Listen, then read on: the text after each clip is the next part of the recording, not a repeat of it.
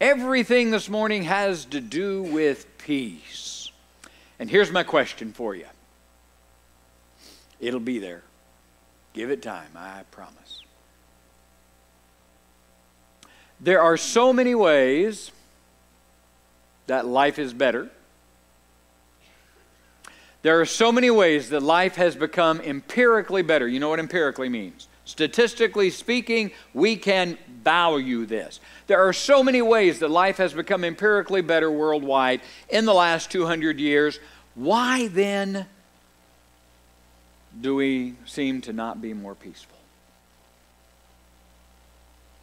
Do you know that the number one thing that I prayed for with you on Wednesday night, Ash Wednesday, the beginning of Lent, you lined up outside of the Connection Center and you came through, and one at a time we prayed together and I imposed ashes. Do you know the number one thing that I prayed for with each and every person that came through, almost to the person?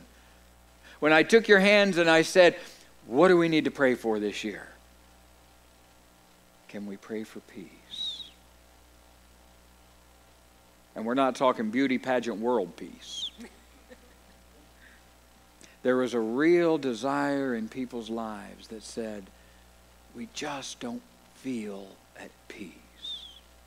If things have gotten so much better in the last 200 years, why aren't we more peaceful? Well, let's find out what you think about whether things have gotten better or not. Here's our first question. All right. In the year 1800, here is the stat. 194 countries practice state-organized forced labor. We call that slavery. 194 in 1800. In 2017, how many do you think still do? 15, 3, or 8?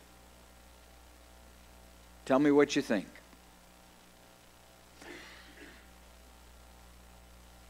In a 217-year period, we began at 194, and we were one of those in 1800.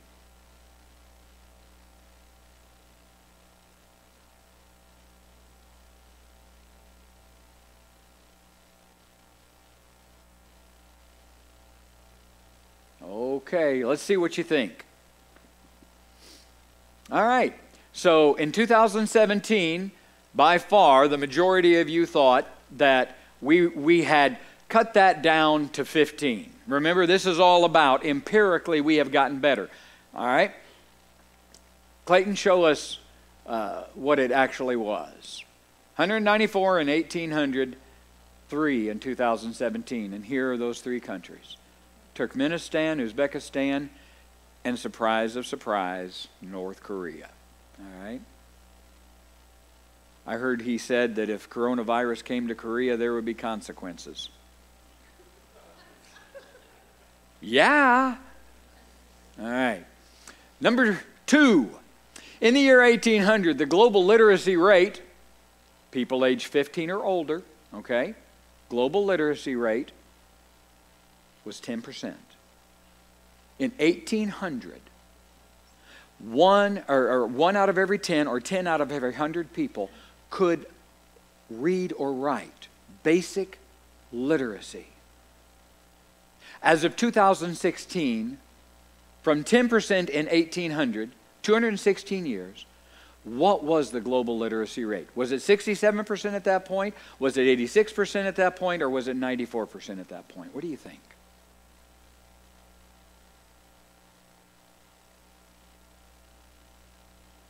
Obviously, all three of those numbers are greatly improved. But how much did we improve from 10% in 200 years? All right. You said 86%. All right. Only a couple were willing to go for that 94, and 32% said 67%. Let's see the slide. 86%. Now, as of 2018, this percentage has increased to over 91% worldwide. All right? Pretty amazing. The third example. In the year 1900, the percentage of Earth's land surface protected as nature reserves was 0.03%. We didn't even have 1% protected. As of 2016, in other words, this all has to do with Hootie the Owl. Does anybody remember Hootie the Owl from the 1970s? Give a hoot, don't pollute. This all has to do with how do we treat our land. All right?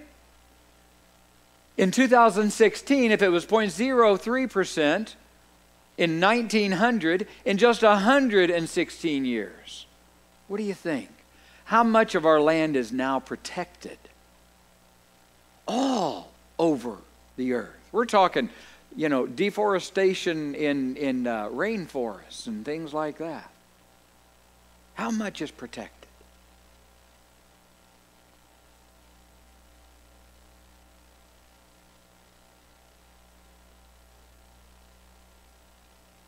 Okay, let's see. All right, you said by far, 48%, well, not by far, but you said the 14.7. Few of you were brave enough to go to that 21.3, and just a couple of you said 12%. Let's see what it actually is. 14.7%. The natural park of the Coral Sea in the New Caledonia is the world's largest protected marine park. Get this, 499,000 square miles that we have protected. Think about that 14% figure now. From less than 1%, had we cared about and protected, this goes to ozone depletion. I could have kept putting slide after slide after slide, because I can show you empirically the earth is better than it's ever been in history. Wages are higher than they've ever been in history. When Jesus said, "The poor you will have with you always," that's not a false statement. I get it. You hear on the media, the gap between rich and poor has gotten wider. In fact, it has. The rich have gotten much richer. But can I tell you that in the United States of America, poverty is at $30,000. That's what we consider to be poor. In the United States of America, you have cell phones when you are considered on poverty. Our literacy rate is through the roof. Children's hunger and children's disease, we are wiping it out worldwide. Immunizations of children, it's happening worldwide. We are eradicating diseases that used to take the lives of countless people. And brothers and sisters, our greatest fear is a virus right now that we can control in large measure if you'll just do what your mama told you, wash your hands. Which goes to the fact that I could have put the screen up there, the image of how much drinkable water there is. And there is more drinkable water this year than there was last year, because one of our own members and one of our own mission teams went down to Honduras and installed clean drinking water for them. And there are more abilities to live healthy. Life expectancy is way over 70 years of age now. So I'm back to my question. If everything is getting better, and you can argue with me about everything, I'm talking about the baselines that we have always valued civilization by: hunger, resources, caring for the earth, literacy, equality, slavery. If all of those things are better, war. Do you know that we are at an all-time low in world history for terrorism? I know that you wouldn't believe it if you turned the television on. But do you know empirically that's the truth? Do you know we have lost less people to terrorism this year than ever in history? Do you know that we are at an all-time low for casualties of war than we have ever been in history? Less people are dying because of war than have ever died in the history of the world. Why aren't we more peaceful?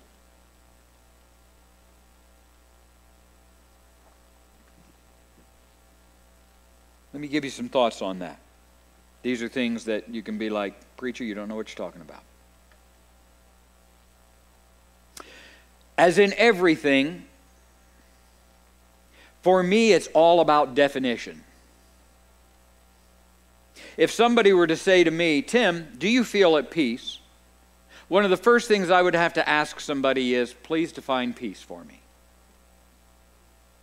All right? Ronald Reagan gave it a shot. You remember, he was the president that was there when basically the Soviet Union was beginning to fall apart at the end of the Cold War. And so everybody was kind of looking to that period of history as an ushering in maybe of new world peace. The Cold War, which was dominant in my childhood, it was just heating up. It was, Russia and the United States, the Soviet Union, we were at each other's throats. Ronald Reagan gave it a shot because Ronald Reagan said, maybe this is a familiar quote to many of you, peace is not the absence of conflict, Ronald Reagan said. It's the ability to handle conflict by peaceful means. Now, I read that a couple times. I remember hearing that when I was younger. Peace is not the absence of conflict, but, okay, now we have to do it. But the ability, he says, to handle conflict by peaceful means. Can somebody explain that to me? You got to define peace before what peaceful means mean. I know he has passed away, but I'd like for Ronald Reagan to stand here and say, tell me what peaceful means. Well, Gandhi gave it a shot. Gandhi said, peace is not the absence of conflict. These guys must have gone to the same school. Gandhi said, peace is not the absence of conflict. You get where they're going with this. You're going to have conflict, both these men said, in life. And peace is not the absence of that, but it is the ability, Gandhi said, to cope with conflict. Well, I guess he came closer than Reagan did. But can you tell me what cope means? I know how to cope with conflict because I can get a bigger dog. I can build a bigger missile. And I can cope with your conflict by that. Martin Luther King thought Gandhi meant nonviolent, right? You cope with it. And Martin Luther King was a big fan of Gandhi. How do you define peace? You see, you have to be able to define peace if you're going to read Scripture this morning. Listen to what Jesus said. In Luke, the 19th chapter, beginning in verse 41. Luke, the 19th chapter, beginning in verse 41. As he drew near, this is that triumphal entry stuff. We're in Lent, right? This is that triumphal entry phase of Jesus' life. As he drew near to the city, he's riding on a donkey, remember? He saw the city, it says in Luke, and he wept over it. He cried over Jerusalem. That's that beautiful painting that we have, right? Lots of times we see him sitting on a rock and he's looking down over Jerusalem and he's crying, and we see that these verses up there. And he wept over Jerusalem. There's another portion of Scripture where Jesus' prayers and his words were, "Oh, Jerusalem, Jerusalem, how I would have." Remember that? I would have gathered you to me as basically a hen gathers her chickens, and you get that whole imagery. Well, this is Luke, the historian, that's saying, as he drew near, these are the words that he spoke.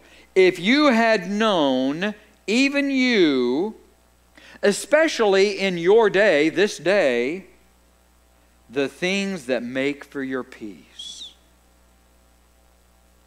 Jesus comes in and he's crying as he comes into Jerusalem, and he says, if you would have known, even you now in your time, the things that would have brought you peace,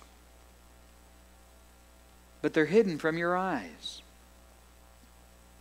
For days will come upon you when your enemies will build an embankment around you, surround you, close you in on every side, and level you. Level your children with you. Not one stone will be left upon another in this city. The only wall that made it through the Roman siege of Jerusalem 40 years after Jesus said this. The only wall that still stood to this day. Anybody? The Wailing Wall. The Wailing Wall. And one little bitty section, if you go there, you can see it. They've built upon it now, but one little bitty section survived. They salted the streets so that nothing could even grow. You couldn't plant a garden in your backyard.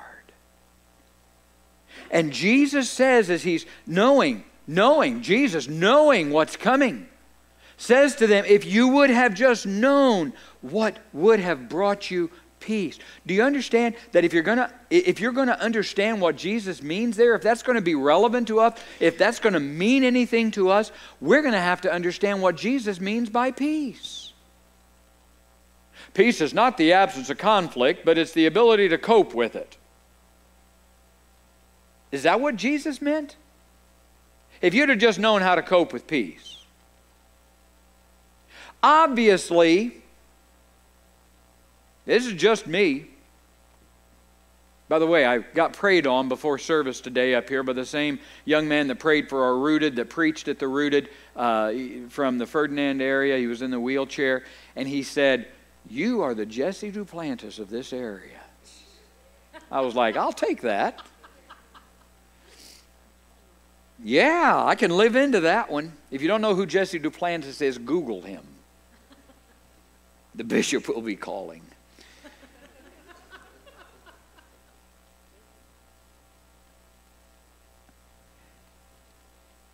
If peace is somehow attached to how well we're doing with money in the world, we should be at peace with ourselves and with each other.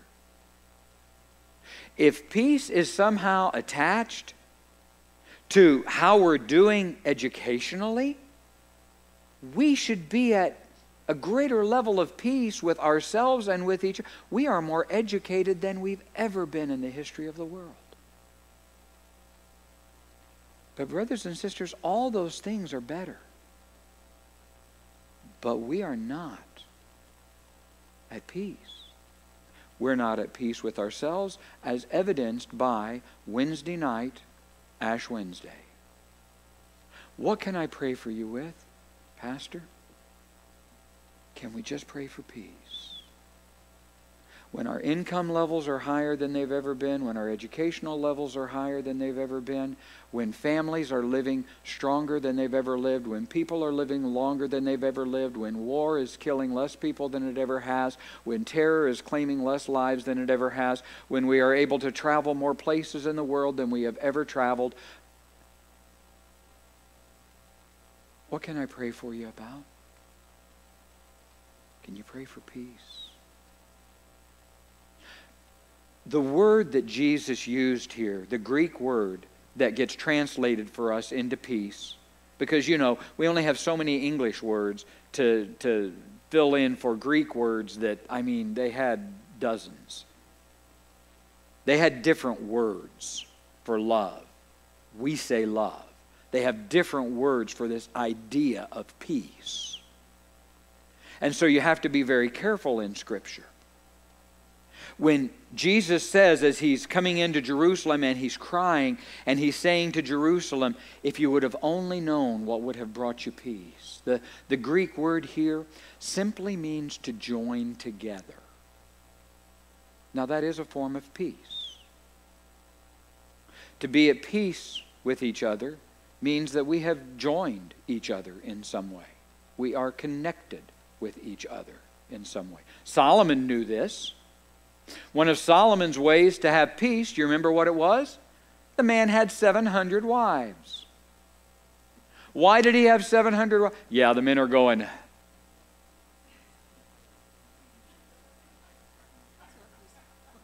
yeah, you better put your hand there, Kara Greenwood, and say, yeah, my husband can't live in peace with me. 699 more ain't making it better.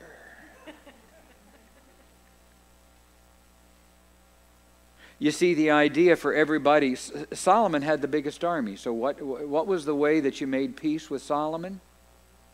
You give him a wife. Here's my daughter. Because maybe if we are joined together, you won't attack family. Mm-hmm.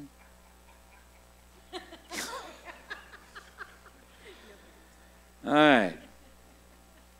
Now we're back to one man and 700 wives. The Greek word here, what Jesus was saying as he came into Jerusalem and his heart was broken to the point of tears was, if you would have known that to join with me would have been the thing to bring you peace, but it's too late for you now. You see, Jerusalem had already made their decision. They were going to kill this man. For what? For healing people. For what? For feeding people. For what? For loving people. They were going to kill this man. Rather than join with God, they were going to kill him.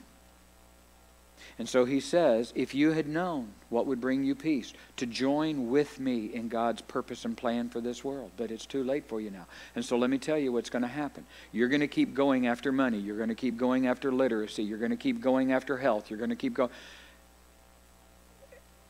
And Rome's going to come against you. They're going to build siege engines, and you're going to lock your gates and think that you can just keep Rome out, and Rome is going to tear your walls down, tear your gates down, salt your streets, and chase you up into the mountains where you're going to turn to cannibalism rather than surrender.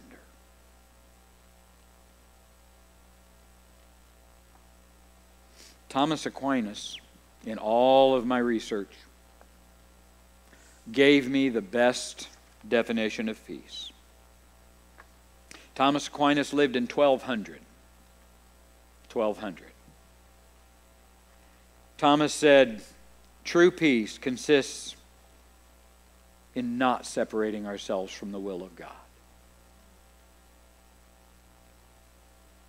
If you want to be at peace, Thomas Aquinas said, one of the greatest Christian thinkers since Christ.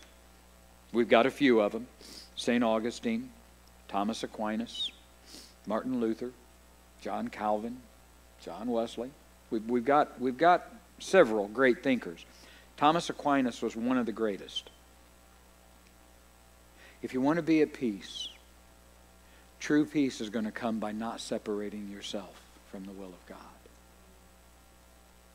Jesus is saying as he comes into Jerusalem, you see, Lent is a time, remember I told you last week, of reflecting on how are we doing? Is our life in balance? And if it's not, guess what? Something's got to change.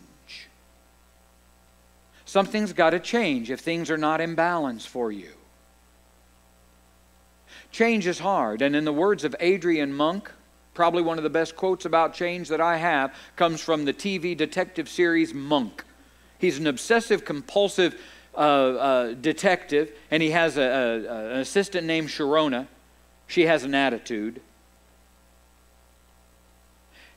And this obsessive-compulsive detective notices everything, and he hates it when anything changes. And she looked at him one day and she said, "You have a real problem with change, don't you?" And he looked back at her and he said, "No, I don't mind change. I just don't want to be there when it happens." Isn't that the way most of us feel? We don't mind change. We just don't want it to happen while we're there. Lent is about maybe things are out of balance and maybe some things need to change, and that change is going to be hard. And so as we deal with that change, what are we going to attach ourselves to? What are we going to be joined to? Are we going to join ourselves to Christ, His Word, and what He's doing? Because it's sometimes easier, we'll just join ourselves to money. That'll bring me peace. We'll just join ourselves to health. If I just got healthier, I'd be at peace. And you get healthier, and you come back the next year, and you're praying with the pastor, and the pastor says to you, what can we pray about? I haven't found peace yet. Well, why don't you try money this year? You try money, and you come back the next year, and I haven't found peace yet. Yeah, why don't you try a new spouse? No, I'd never tell you that. Because the truth is this: joining to anything other than Christ is not going to bring you peace. It can bring you wealth. It can bring you health. It might make you happy for a little bit. Jesus says, if you had only known, then you wouldn't have faced the destruction. Heavenly Father, I pray that you would open our hearts.